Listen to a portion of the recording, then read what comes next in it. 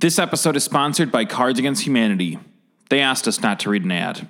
Enjoy. It is the Chicagoverse podcast on the Dynasty Podcast Network, featuring interviews with Chicago's premier artists in industry and creatives and culture leaders.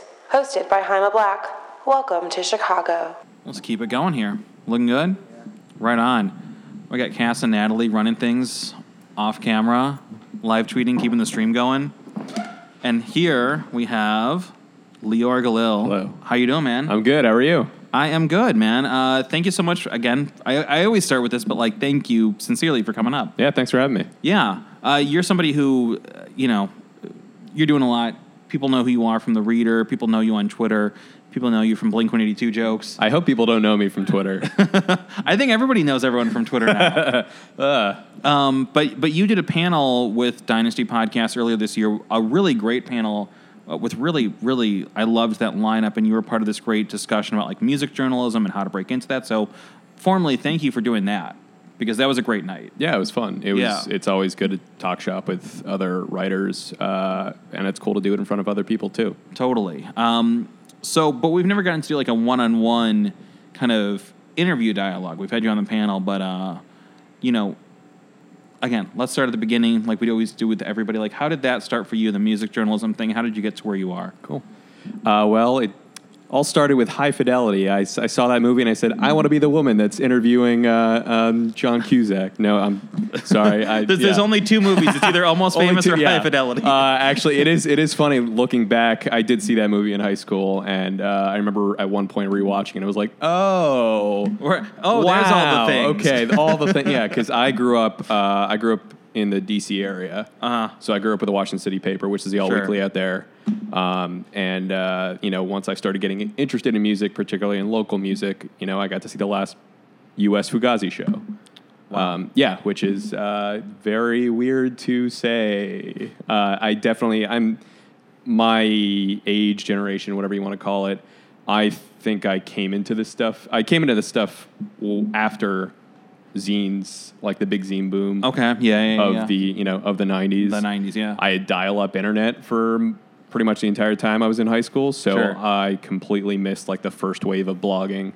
And it wasn't until after I graduated college that I started to get into blogging, personal blogging, just because I had no other vehicle for writing about music at all. I wrote for some college papers, which, was fun at the time, but it's very insular. Sure. And it's a great experience for learning how to write for a community. Mm-hmm. And how to piss off people in the community, which I valuable skill. Did on occasion a few times. It wasn't until I got out that I was like, how do I do this? Mm-hmm. I did AmeriCorps for the first year after I graduated, and that gave me it gave me free time to do my own thing. It was a 9 to 5, right, in and out, and then I had the entire day. I had weekends again. I overbooked myself in college, and suddenly every night I went through the process of sitting down on my computer and just, at the end of the day, just writing for myself. Well, I mean, it sounds like you're somebody again, so many people who I talked to on this podcast who appreciate being busy. You get uncomfortable with downtime. Yes and no. These days. Well, these days, but when you're young and hungry, all you want to do is just be in it. Yeah, there was, and I've always, I think, and my parents could probably attest if they could say if this is incorrect or correct, but I've always been somebody that's curious about what's going on and interested in what's happening. I tell people I was spoiled growing up in D.C., not monetarily, but the fact that every museum was free. Sure. And my parents were very encouraging of me going to museums.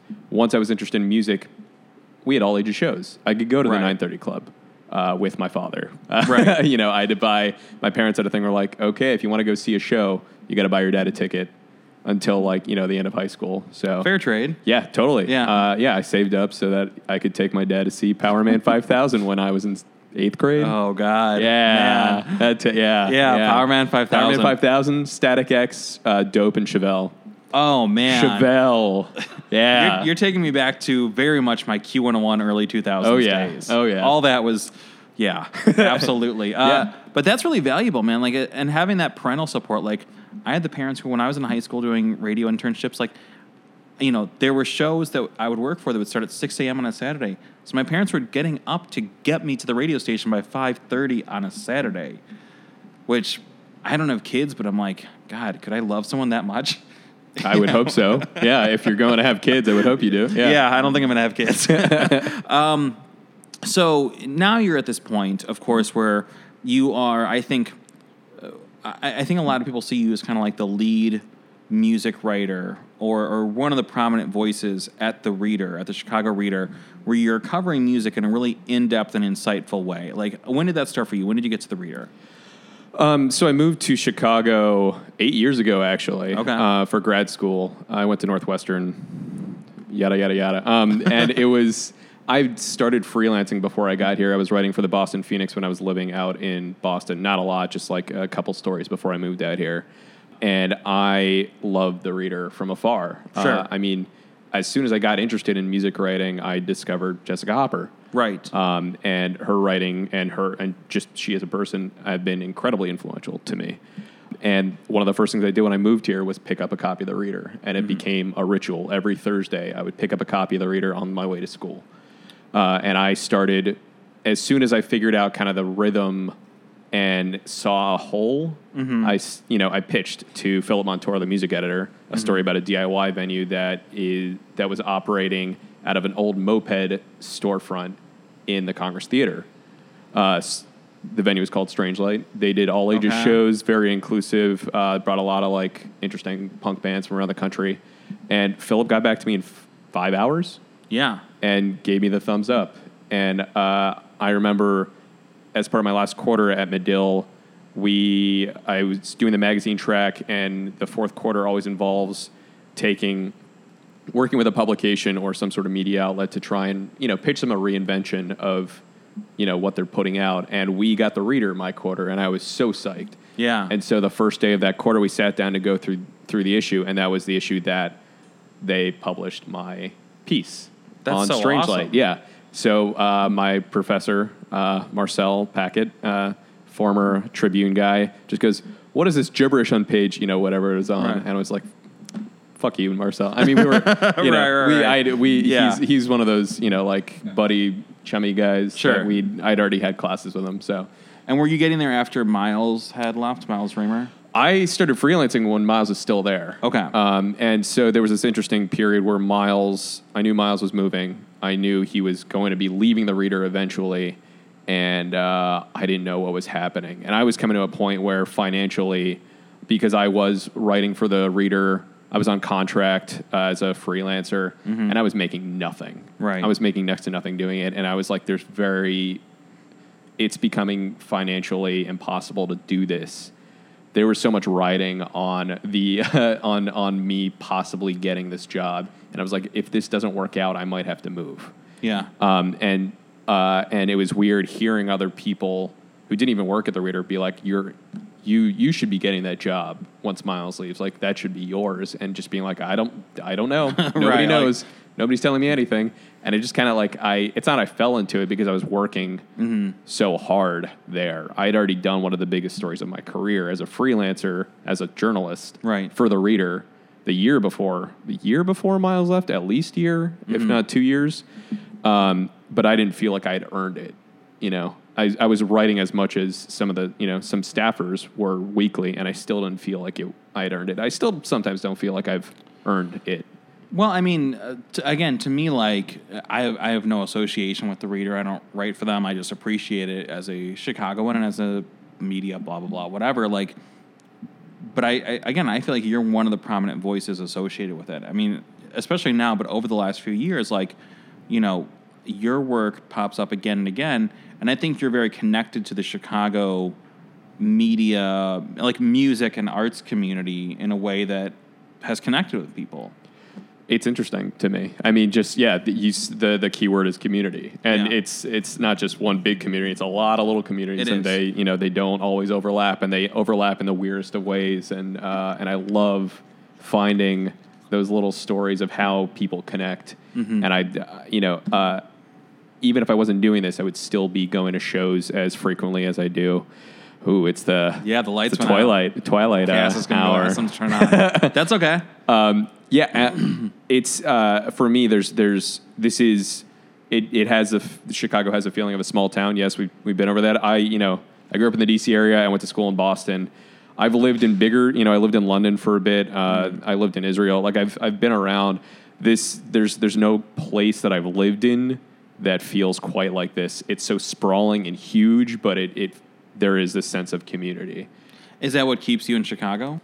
Part of it, yeah. There's so many things that keep me in Chicago, but I genuinely love this place. It's got its problems like every other. Sure. There's no perfect place, and part of what I love about Chicago is that people here are so willing to point out what's wrong with it, and more so do their best to try and work to improve it in some way. Well, yeah. I mean, that's what we were talking about with Jesse earlier. It's like, using your platform to, shed light on something or interview somebody or tell the story of maybe a community or a person or an activist or a group or something that maybe nobody else is telling their story, It's part of the fun. I feel like this is a huge sandbox, and those of us that are in it have so much room to play in it. Sure. And sometimes if we want to build a castle together, we can, but we can, build these huge structures on our own and kind of admire what everyone else is doing. And the city is richer for it. I remember reading Jesse did a story on Our Music, My Body, and I was like, well, I can't. I've nothing I can say now. This is everything, right. Which is great. That's the kind of community I want to be a part of. Is like where people are doing great work and they're beating you to stories that you want to write. Right. It's a good problem to have. It's a great problem to have. Yeah. So, what are some of the stories that you've told over the years at The Reader that have really resonated with you or have meant something to you or you thought, man, this actually did have an impact? About how much time? I'll try and do this quick. About 6.5, almost 7 years ago, I was at Myopic Books and I found a flyer in the little alcove underneath the staircase. Hand-drawn flyer with like a few lines typed out on it that said, "I'm looking for friends and stuff. So call and a phone number. I'm not a weasel." Slender drawing, a drawing of a slender black man on it. It was very strange. Sure. I took a photo of it with my really crappy flip phone and tried calling the number. I'm from out of town. I have a 301 area code on my cell. I refuse to give that up for some reason because I'm stubborn or lazy, whatever. And couldn't get through. And I went home and looked up the name of the person. I couldn't find barely a shred of evidence of this person existing, and except for one blog post written by a guy from Albuquerque with a story of the person who supposedly left this flyer and some MP3s of home recordings that this guy made. And I clicked on it, and it was just it. There was nothing like it that I'd ever heard. It hit me in a way that nothing quite meant so much to me then or since. And there's a lot of music that makes me feel all sorts of ways, that make me feel great in all sorts of ways. But I was 25 at the time. I wasn't sure if I'd be able to make it as a writer. I'd given myself a year to freelance full time. I just graduated from grad school, and I felt lost, and this made me feel a little less alone. That's awesome. So I spent months calling this number, from time to time, couldn't get through. Eventually, I was just like, I'll just email the guy who posted this blog post. Gave the number for the guy, got a call from him before I even had the chance to call him back. Turns out the number he left on the flyer was for his grandmother's landline. And there was a call, like a caller ID thing. So, 301, why would you pick that up? 2 months later, story comes out. It's about a gentleman named Willis Erbil. He, at the time, had given a couple cassette tapes of home recorded material that he had made on a karaoke machine when he was living in Albuquerque, using instruments that he had found or like rummaged or maybe had bought. And he couldn't get the $100 or so together to get it mastered and put on a CD that, he'd brought these tapes to a North Side recording studio. And part of, when we first talked, it seemed like he was trying to not swindle me, but convince me to pay that money. Right. And it was just like, I would love for somebody else to feel the way about this guy and his music the way that I do. And I wrote this story, and it came out, and I was, for a couple of weeks there, I was playing secretary for him because people were emailing me and really responding to his story. And that was unlike anything I'd published. That's incredible. And that's like cinematic. Yeah. And one of the, Miles hit me up, Miles Raymer, he was still at the Reader, and he was like, hey, a buddy of mine is interested in his stuff. He wants to hear more more of his stuff. Do you have, any material? And I was like, yeah, here's like the guy who wrote that blog post that I had found had like a, private MP3 library. And Miles is like, okay, this guy works for XL and he wants to sign him. So Willis signed a deal with XL, put out 2 records for XL. He went on tour with Cat Power, who he was a super fan of, and drawing of a woman on the cover of his first album was inspired by Cat Power. She ended up singing on his second album. He started a movie called Memphis. It was a small indie flick that I think is still on Netflix streaming, and it went to I forget which film festival, but he Grantland wrote about him, Vanity Fair wrote about him. It was bizarre to have such a tremendous impact on a bunch of people's lives when I was 25 and barely had any idea what I was doing. Just because you picked up this flyer. Just because I was obsessed with something. Yeah. And it still means so much to me. And it's weird talking about it now. I'm 31. I'm going to be 32 soon. My life is great. I'm able to do this. I'm able to, be here. I'm able to do this for a living. And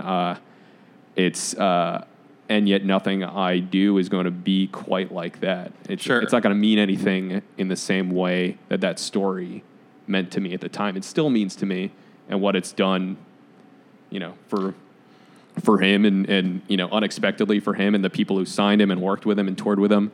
It's bizarre. It's bizarre to have that kind of effect on anyone. That's an incredible story. Yeah, and that's like, I think I said this last time I was on the show. I treat every feature that I'm writing on like it's my favorite story, and that's true. That I'm so excited to work on a feature. That's what that's why I'm at the Reader. That's why I love writing for the Reader, because I'm able to have the time and energy to really like sit in something and let it kind of digest. Well, and the Reader, anyone in Chicago knows this, but it's like the Reader really means a lot. Like that name, and if there's a feature in the Reader about you, or if you get in the, like Dynasty Podcast has been in that the best of a couple times. We haven't won yet. I haven't won yet for best pizza, but I'm hoping next. So the whole system doesn't work. But it means something. Like that name has a legacy in the city. It is. And it's, we're in a weird position where we're, previously we were owned by a company called Rapports that treated us like we were the kid they locked in the attic and fed fish heads once a week. Like they did not care about us. Yeah. And that's putting it mildly. It's hard to tell them how much it means to people, how much it means to young people. Right. I just did this story on Lyrical Lemonade.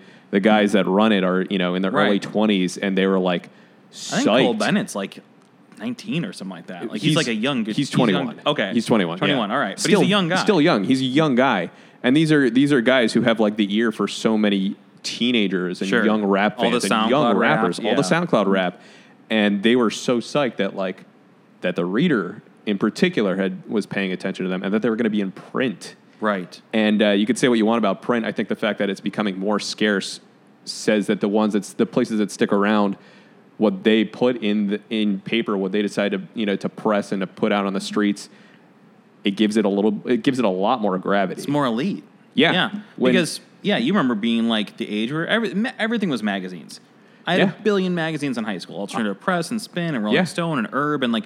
So, like, something being in print, look, it was still cool if you made it into any of those, but, like, it was endless. And now it's like, if you're in print, like, that's an accomplishment. It's crazy. It's still, I still love picking up print. I still love it when my stories get in print. And it can be a little trouble dictating that to telling people who are just number crunching what that means. It's hard after a while, it's just like, how do I begin to tell you that, like, when Chance the Rapper saw the cover story that I wrote about him, he changed a song on Acid Rap at the last minute to include the fact that he was on the cover of the Reader, and then 2 days later on the cover of Red Eye, and then in the Sun Times. Yeah, we're talking within less than a week. Right, he changed like a song on his breakthrough mixtape. Yeah, to people who honestly like care about him in the sense that they know that if they publish a story about him, it's going to get traffic.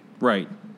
And so, on the subject of, like, people really not kind of getting it, like, what's the latest with the Save the Reader campaign? So, like, bring us into that. The campaign is, I don't know that it's. We're owned by new people now. Okay. I'm just gonna. We got bought in July by a coalition of owners. A number of them are labor union people. We're owned by unions, which is crazy. The Save the Reader campaign was all about the fact that our editorial staff unionized, and for now coming up on 3 years, we didn't get a contract. Yeah. We still don't have a contract. I believe strongly that our new owners are acting in good faith and are going to, sign our contract real quick. They seem to have an interest in that, which is amazing. That's good. None of the people who own us have owned a media company before, so it's going to be a learning experience for all of us. But every day there's something I learn about this that makes me more and more hopeful. That's good. The fact that Edwin Eisendrath, who is kind of the spokesperson and the figurehead for the group of leaders, is in the office and is coming up to my coworkers and asking them what they're working on because he's curious and he's interested. That's a good sign. An amazing sign. It's significantly better than any ownership that's been there since I've been at the Reader.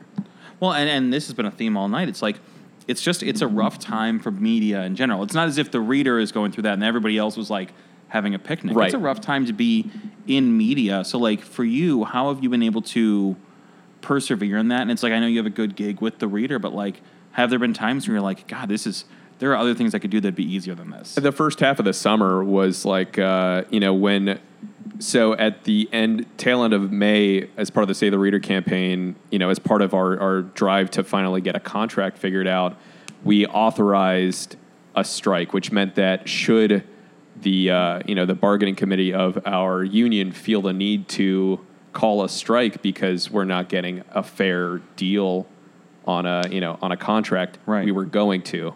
That happened on a Friday. Come Monday, the announcement came out that Tronc was going to purchase Rapports, the Sun-Times and the Reader, within 2 weeks. Which would be wild, because then there'd be like one print media company in the city. Yeah, and that took the wind out of our sails. Right. Earlier this year, the Red Eye went from a daily to a weekly. Right. Publishing on Thursdays, focused on entertainment. Interestingly, an entertainment-focused weekly cut its music writer in a city where the biggest, name in the city right now is the biggest musician. name in And Josh Terry, who we had on the panel that you were on, incredible talent. Yeah. He's a great writer. He knows what he's talking about. He was the best writer there. Yeah, and it is wild to see that, like, I'm not trying to come at anybody or any outlet, but it's like I haven't heard about Red Eye since Josh Terry left.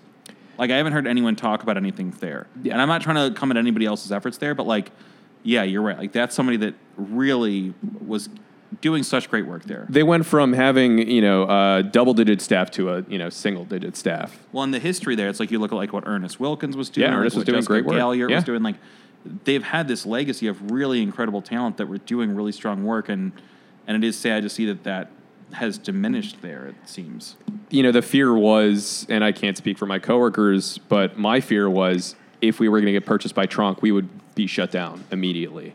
Or they might take some of the Reader people and just combine it with Red Eye. Yeah. Because it's publishing the same day. And it technically, I'm sure the higher-ups thought, like, hey, they're more or less the same thing. Same thing. Even though we cover, we're much better known in a lot of circles as a political and paper. a little bit more underground. The Red Eye does a lot of great things. But you can also find, like, Aaron Water show coverage. And like, what's the best burger in Chicago? And that stuff's totally valid and worthwhile. Yeah. But the Reader is where you can find about, like, what's this, like, queer person of color underground art space in Canaryville or something like that. Yeah. The Reader lets me write about porta potties instead of the musicians playing at the festivals where you can use the porta potties. Sure. Yeah. Absolutely.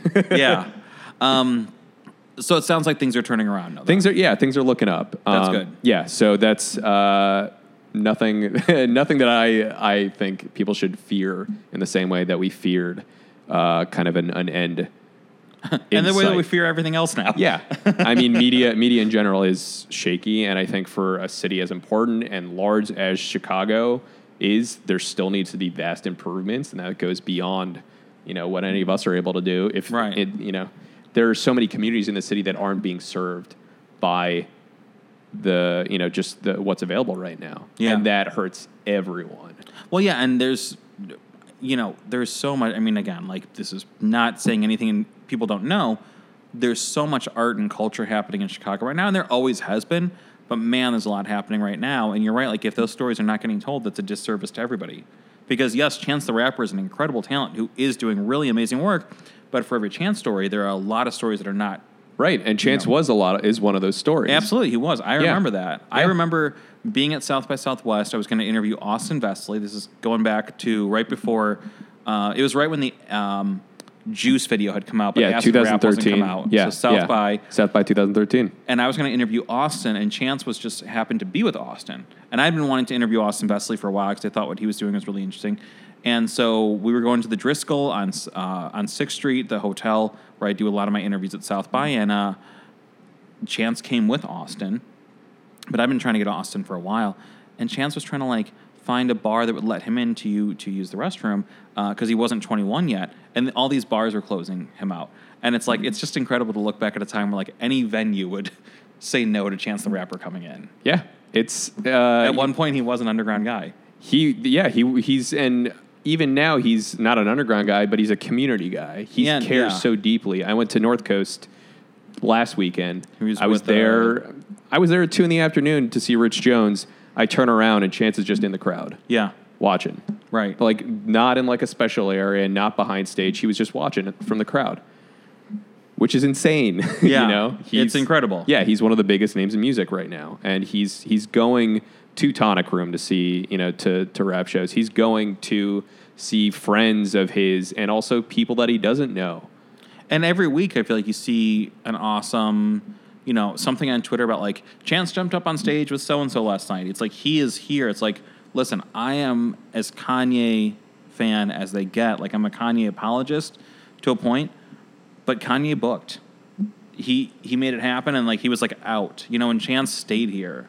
I think it also has to do with the fact that like young people right now in this city are realizing more and more the fact that they can build the infrastructures that can do better for them here than taking their chances and going to an expensive city like New York or LA. Where it's so expensive. I mean, look, I've been doing this. I've been doing broadcast work here for 19 years. I love doing this in Chicago. I could not afford to devote time to doing as much work as this podcast is in LA or New York. Certainly not at the scale that I do where we're doing like 2 panels a month, like 4 broadcasts a week or a month. It's like, it would be so impossible to do that in Los Angeles or New York. Someplace like a Detroit, like Chicago, you hear all these things about Nashville, or like you start hearing about Memphis. Like to me, I tell a lot of the college students that I teach at Columbia, I'm like, look, if you want to go to LA or New York, cool. I'm not going to tell you that you shouldn't or can't, but like consider Chicago. Consider like you and 5 of your friends buying a place in Detroit. Like the cost of living is so low and you can create. Right. And I think it's about what you want to do too. Like, do you want to be the one just creating? Do you want to create? Do you want the ability to do that? Because you could just be working your ass off at a bigger city, getting nowhere, getting no recognition. And well, not even that, just to like make ends meet and then being too tired to do the thing that you moved there for. Yeah. I hear stories about people I know in New York where it's like, it's 3 people, 4 people living in a 1-bedroom, but they're never home at the same time because they all have 3 jobs. So it works out. And I'm like, that sounds awful. Yeah. That sounds to me personally, that sounds terrible. Yeah. Coming from the East Coast where I was, DC is one of the most expensive cities in the country. Sure. Boston is much smaller and it felt more expensive, and it is more expensive than it is out here. It felt like coming here, I was like, I can afford to spend the year of like not making any money in this city to try and make a living. Right. Because it's so inexpensive here. And I know it's becoming more expensive here. It is, yeah. But there's still places, they can go that me as a white person can go and not displace other people. Yeah, and it is, I just think it's remarkable that, I have a lot of love for creating in Chicago, and I feel very appreciative that, like, I've just gotten to do so much here that, again, I couldn't do in another city, and I think that's an incredible gift that the city offers, of course, acknowledging that, yes, there's a lot of problems here. But again, people talk about it. I came from Boston, where again, much smaller city. You could spend your every day in your bubble and not realize that there was a person who didn't look like you living in the same city. Right. I did AmeriCorps, so I would be the last white person on my bus on my way to work, which is like for me it was just normal. Right. I got to that's part of what I was thankful about working in AmeriCorps. I got to see parts of the city that most people like me would never step foot in because they had no reason to. Right. Yeah. So you're here, in Chicago. Festival season is wound down. What's coming up for you? What are you excited about? Is there anything on the horizon that you're, a story you have coming out or anything you're working on? Or I'm excited for the end of festival season. Yeah, I'm sure. Because you hit that really hard every year. Yeah, and I'm really feeling it. It's 5. It feels like it is 5 months of the year. It's a marathon. I remember the first year I went to South by Southwest was I think 2008. And this most recent year that I did South by Southwest, 2017, there's a difference between my energy level when I was 26 and now. And even if you're not going, that eats up my time. That eats up the time that I have to work on things that I honestly care more about. Sure. And my job is to, I'm in service to the readers, and that's what's happening in the city music-wise, so I have to write about it. Of course. I don't always want to, so I'm excited to get back to doing things that I'm much more invested in. So it sounds like this off season, this non-festival season is when you can really get to the stories that mean more to you. Yeah. I sometimes can do that during the festival season. It's just really hard to find that time. Yeah. And unfortunately I'm so drained from festival season right now that it's like, oh, here's my time and I really just need a vacation. So, catching my breath and figuring out what I get to work on next is what I'm looking forward to. And Jawbreaker. Yeah, and Jawbreaker. Yeah. Well, and I hope that the rest of this year is positive for you and that you get a break, and also that all these good things we're talking about really happen at the Reader. I hope that happens because you guys, again, I'm not saying anything that anyone doesn't know, but Chicago Institution and the work you're doing is very important. So I want you guys to succeed, and I want to see those good things happen. So I hope that really does come through. Thank you. Me too. Yeah, exactly. Final question, and this has been great, and thank you so much for coming up. And I can't believe both of our other guests hung out here tonight. That's so cool. Thanks, guys. But for anybody who again looks at what you've been able to do with the Reader, with covering music, with telling really meaningful, impactful stories, anybody who felt like they wanted to do that, what advice would you give them? Find your way, which seems trite, but there's so many avenues, and we were talking when I got here earlier, just the fact that you could be a young person and you can make your own podcast, you can have your own blog. Sure. You have all these tools at your fingertips and time to do that too. If granted, when I was in high school, I felt like I was just studying all the time, but you can legitimize yourself a lot quicker now when you're younger. Oh yeah, than you could when you were my age. No, absolutely. As a high schooler and had dial-up. And it took 20 minutes to download a song off LimeWire, Right. Yeah, do you guys know LimeWire? Yeah. Okay, cool. When I was I was in high school and I was very fortunate to get internships, and I appreciate that and I love that. I have nothing but love for the fact that happened, and they were incredible experiences, but that was also the only way in. And I'm lucky that the experiences were great, but it was the only way in. And now if I was 15, 16, 18, 19, I could just start the podcast I want. I could start the blog that I want. I could become a photographer. You can just literally go right to that thing. I think, I don't want to disparage Northwestern. I don't want to disparage my degree. Right. One of the best things I got out of that was bringing me here. I got as much of an education out of blogging for myself on my personal WordPress as I did at Northwestern, because that gave me the clips and showed that I had some sense of expertise that I could take those and bring it to Bostonist, which is where I first started writing for anyone but myself that wasn't a college institution, RIP Bostonist. Then I could use those clips and bring those to the Phoenix and be like, yo, I know what I'm doing. Right. I know about emo. I know about emo. Yeah. Yeah, absolutely, man. Leor Galil, Chicago Reader, man, this is great. I love having this conversation. Yeah. Tonight has been awesome with all three guests. And again, thank you for coming up, man. And we'll have you on in the future, or whether another interview or a panel or something. But enjoy the rest of your year now that it's not festival season. You too. Sweet, man. We'll be back in 2 weeks with another round of interviews. I'll be at Riot Fest next Sunday. But 2 weeks from tonight, 9 p.m., live from Virgin Hotels, dynastypodcast.com. And follow our Twitter at Dynasty Podcasts with an S. Dynasty Podcasts.